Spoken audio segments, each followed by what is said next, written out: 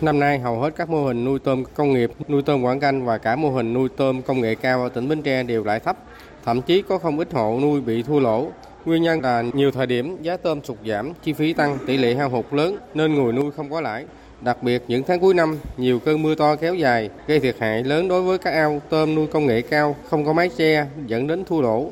Theo Sở Nông nghiệp Phát triển Nông thôn tỉnh Bến Tre, diện tích nuôi tôm biển của địa phương hơn 36.300 ha, sản lượng đạt gần 89.300 tấn.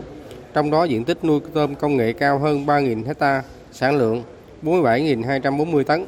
Hiện nay vào giai đoạn nghịch vụ giá tôm tăng dần, thương lái từ các chợ đầu mối ở thành phố Hồ Chí Minh thu mua loại 30 con trên 1 kg giá từ 135 đến 140.000 đồng trên 1 kg. Thương lái từ Hà Nội mua giá 160 đến 165.000 đồng trên 1 kg.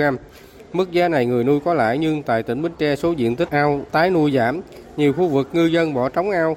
Ông Nguyễn Tấn Phát, chủ trại tôm công nghệ cao tại xã Thới Thuận, huyện Bình Đại, tỉnh Bến Tre, tâm tư. Tôm nay nuôi mà banh sát hết trơn, giá thấp mà khó nuôi, môi trường, thời tiết, rồi nguồn nước, rồi cái nó nhiều cái, nó mắc bệnh, nó bệnh, đợt nội là nó chết giống như là dịch luôn á. Tôm rẻ, thức ăn nó diễn lên, tôm giá này đâu lợi. Tôm mà nó đạt đầu con với nó lẻ lớn á thì mới lợi, chứ còn nuôi mẹ không có lợi đâu. Còn hai người mà có lợi chút đỉnh chứ không có là nhiều đâu. Mấy cái người mà nuôi thường là người ta bỏ ao hết, người nuôi tới giờ họ đứng hết rồi, họ đâu dám đào nữa.